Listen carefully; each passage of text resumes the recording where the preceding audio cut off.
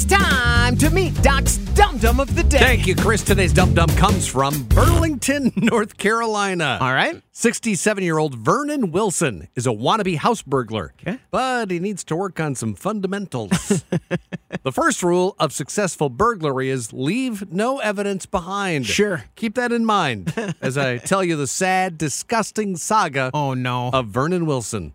Last Thursday, Vernon tried to get into a guy's house. He had a gun and everything, so you know he was serious. Uh-huh. The homeowner was pretty serious about keeping Vernon out, and the two had a little scuffle at the front door.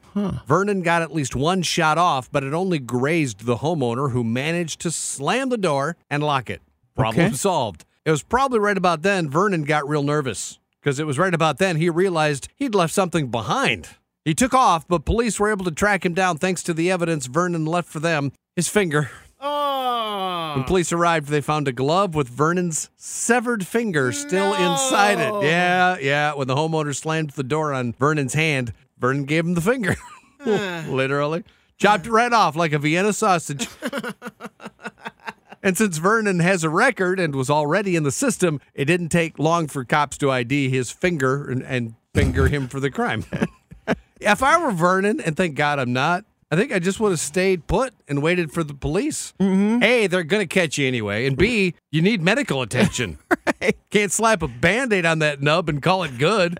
Vernon Wilson, got to hand it to you. No, the other hand. That one's gross. It's the shortest episode of Forensic Files ever. You are Doc's Dum Dum of the Day.